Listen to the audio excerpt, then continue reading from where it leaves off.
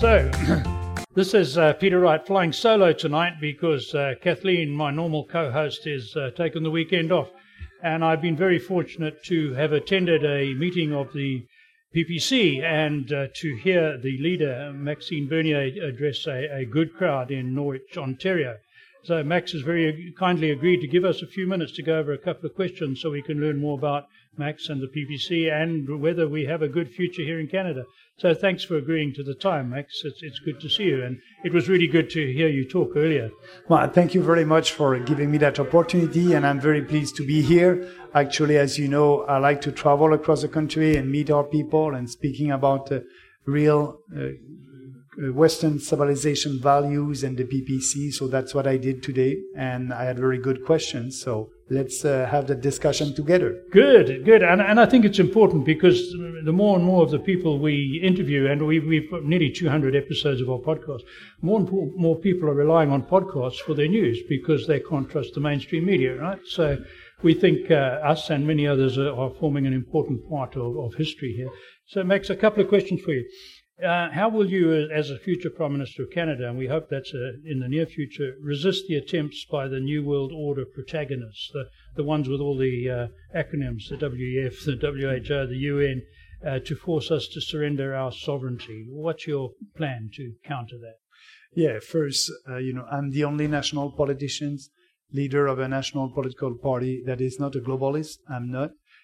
Actually, the World Economic Forum, the UN, I said, there's dysfunctional organization. The World Economic Forum is promoting socialist values, and they want to have one supranational government. I'm not for that. The PPC is for Canada, our country, and promoting our Canadian values. So what we will do, looking at the UN, we are spending $1 billion every year to the UN. And Canada will still be part of the UN, but we won't participate in activities that are against our values. Mm-hmm. And I can tell you that I believe that we can save a lot of money. So the goal is the UN will be able to save money over there, and that will help us to balance the budget. Same thing for the UN and the Paris Accord. We are the only party that is saying no to the Paris Accord, so we won't be part of that climate hysteria. Actually, that's why if you look at the other mainstream traditional political parties like the Conservative, the Liberal, they are saying yes to the UN, they are saying yes to the Paris Accord, they are saying yes to the migration compact coming from the UN for mass immigration. We are the opposite. We want to work for Canadian. Our immigration policy will be made in Canada for Canadians, so we are saying no to mass immigration. So promoting our values, promoting our country, putting our country first, that's why we won't participate in these international organizations anymore. Great. Good. You were on an interview last week on Wednesday, I think. I saw it on LifeSite News, and you said that cancel culture and wokeism are destroying the foundation of our nation. And I agree with you 100%. How will you fix that? Yeah, cancel culture, first of all, that's the situation where we are today. We are there because we have the mainstream media and the national politicians. They don't want to have any discussion. They don't want to have any debate. If you're not part of the narrative, they will cancel you. Mm-hmm. So I'm doing the opposite. I'm welcoming debates. I want to debate with these leftists. I want to debate with the people who promoted wokeism. And so let's open this debate. And in our society, if you want to do that, you need to have a respect of our Charter of Rights and Freedoms. So actually, for example, in universities, there's no free speech over there. So the way to promote that is to cut their spending. If a university doesn't have a freedom, free speech policy, they won't receive any money from the federal government. So we can do a lot of things like that at the federal level.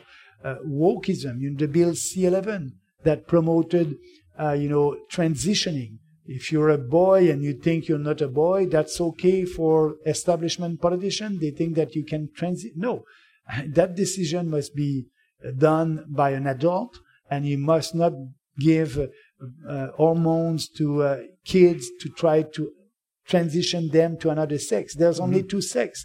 So that bill C11, we will repeal that bill. But don't forget that bill was passed unanimously. Poilievre and all the conservatives voted for that bill. Yeah. So, yes, there's the way to fight for our values, to fight for what we believe, and these kind of bills won't be part of the legislation in Canada. We will do that. I can give another example for the World Economic Forum. The World Economic Forum right now is promoting a digital currency. We are against that. It's another way to control what you are doing in your life, where you are spending money, when you are spending money. The central bank digital currency, the Bank of Canada is working on a project actually on that. The federal government gave to the Bank of Canada $15 million on 3 years to implement a central bank digital currency.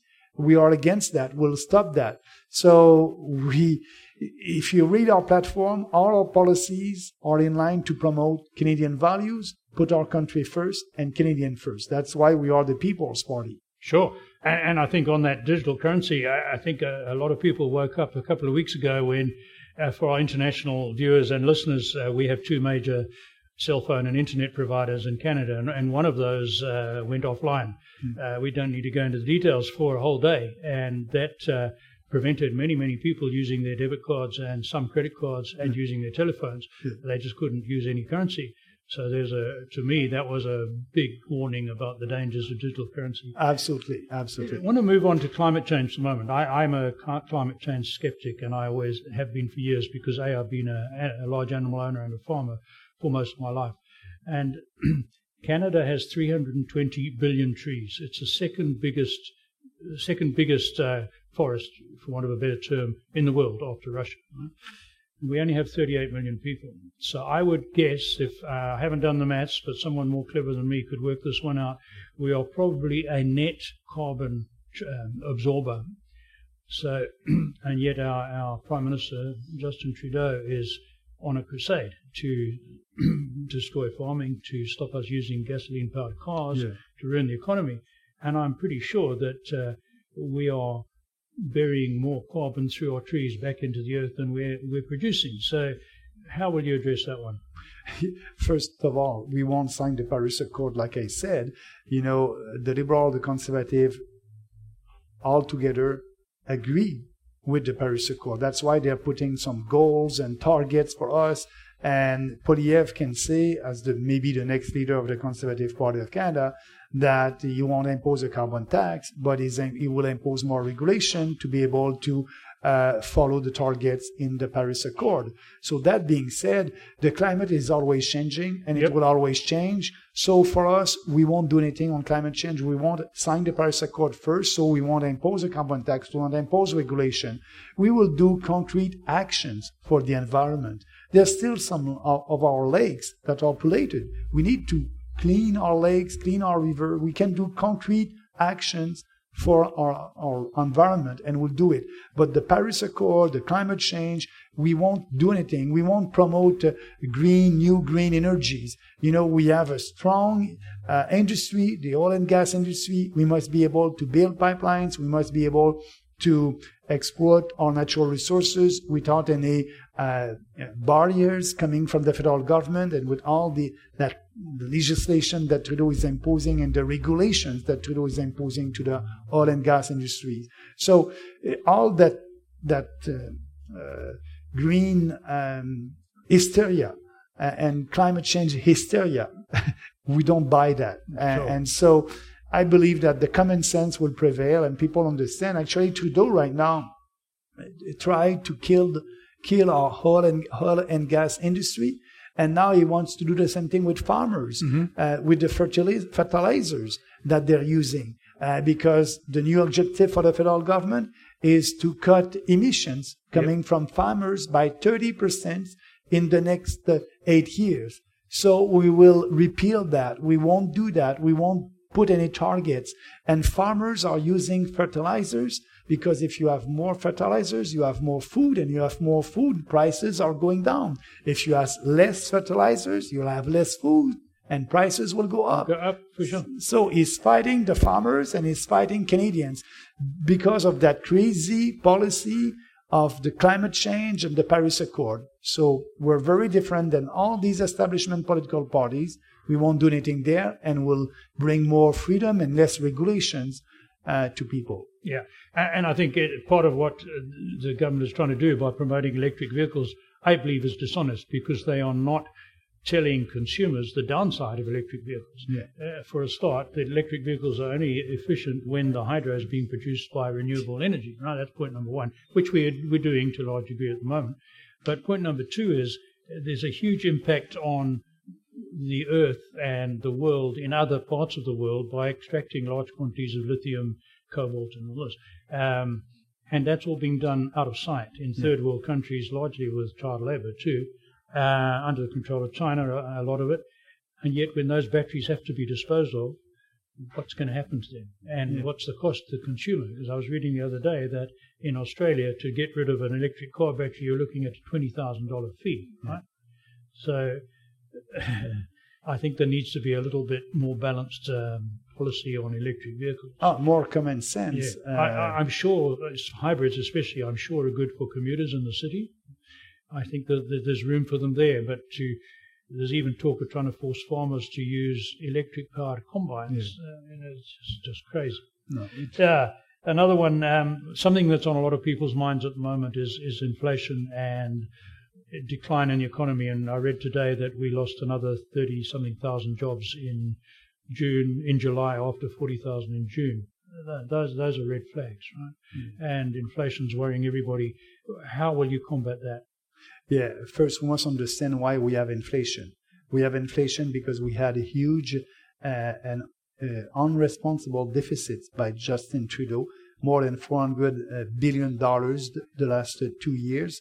And these deficits, Trudeau didn't have the honesty to tax us to pay for these deficits. What he did, he asked the Bank of Canada to print more money out of thin air. The Bank of Canada was the ATM machine for the federal government.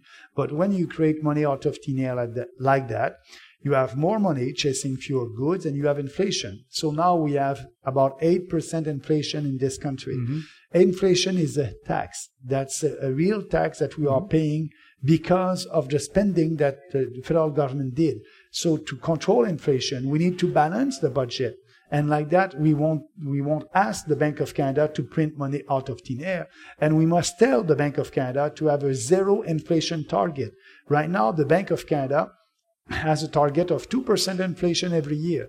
But 2% inflation is bad. 20% inflation is bad. When you have inflation, your purchasing power is going down. Your standard of living is going down. Everything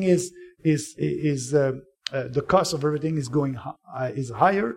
So the only way to fight inflation is to balance the budget, and asking the Bank of Canada to have a zero inflation target. We will do that. But actually, you're right by saying, we are not in a recession right now in Canada, but they are in a recession in the US now. Yes. So we will be in a recession because of bad policies, and that will be a tough time. And just to be sure that people understand the impact on inflation, I'll look at the data coming from Statistics Canada. The average increase of our salaries here in Canada for this year will be about 5%. So people can expect to have an increase in their salary this year about 5%. 5%, right. When the inflation is 8%, you are losing, you are poor by 3% this year. So with that inflation, everybody is poor. Everybody. So inflation, we must stop that because it's our standard of living that is going down, and people understand. They go and they do their groceries. They go and to the gas station. They know that maybe really the real inflation must be more than 8%, sure. Maybe around 10%. So everybody is poor. Our purchasing power is going down. We must stop that. The only way to stop that is to balance the budget and saying to the Bank of Canada, no, because for them, their mandate is to create inflation. We tell them we want 0% inflation target. Like that, everybody will keep their purchasing power and will be richer. So here's something I don't understand. In an economy that's declining, inflation's bad, and we've just said we've lost all these jobs. Why are so many service industries unable to get enough people to work for them? I mean, every Tim Hortons I go to has got a sign up saying, "Please be patient, we're short of staff," and we're hiring. One of the motor dealers in Woodstock has had a sign up there looking for mechanics, technicians, and another salesman. And you go a bit further down the road, and somebody else saying we need plumbers, electricians. Why aren't people working? Why? It sounds like an anomaly that you're losing jobs, but people can't find employees. What's going on? Yeah, it's the structure of the economy right now. So some people are losing job, and other people are working maybe 2 or 3 jobs to be able to have the same standard of living. Right. So I know that there's a lack of people in different industry.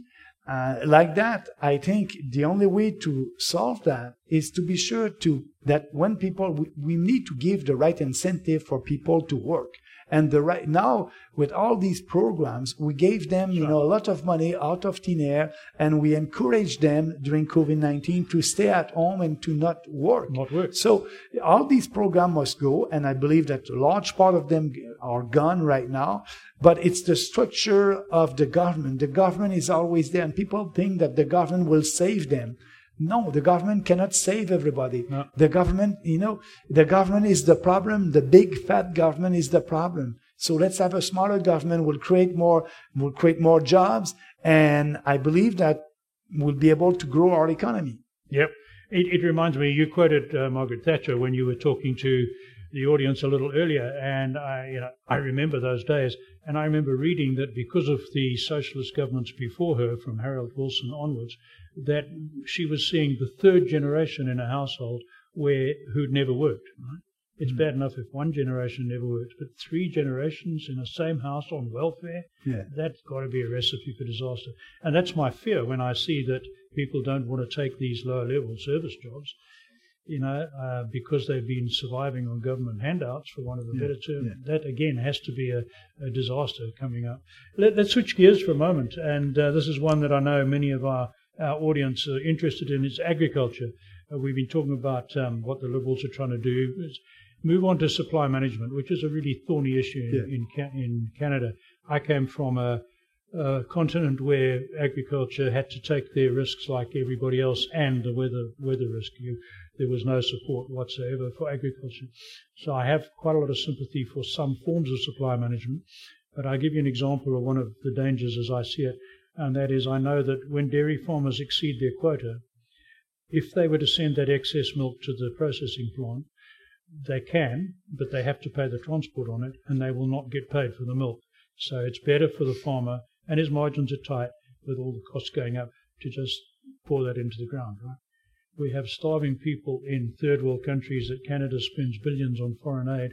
Why? I'm just using one example. Why couldn't we take that milk, just pay the transport, even if we don't pay the farmers, or pay them a minimal fee, put it into condensed milk or dried milk or whatever, and use that as part of what we give away in food aid.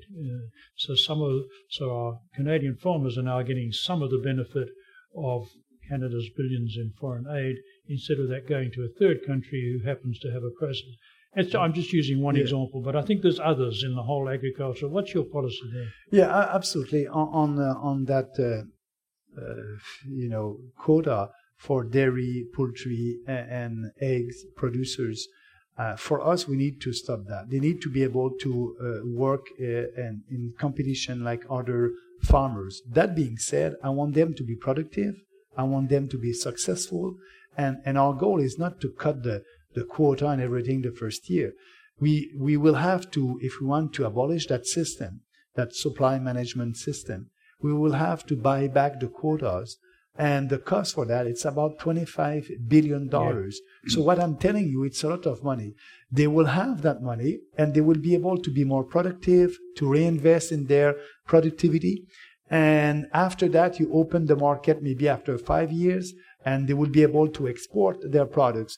So, but what I'm telling you is because of that huge deficit and irresponsible deficit that Trudeau did, We won't be able to do that reform in the first mandate of a People's Party government. It's our first priority will be to balance the budget, will be to cut our spending, not to add more spending. So I'm telling to the dairy producers, if you like our platform, our philosophy, fighting for our way of life, fighting for our culture, for our civilization, Western civilization values, being sure that this country will be prosperous, we won't do any reform with the supply management system in the first mandate. We won't be able to do that.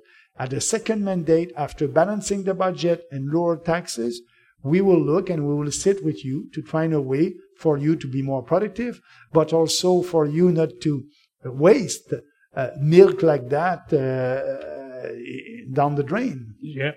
That's, for me, coming from a country where people starve, it really hurts me to see milk being poured into the ground, or to hear about it, should I say.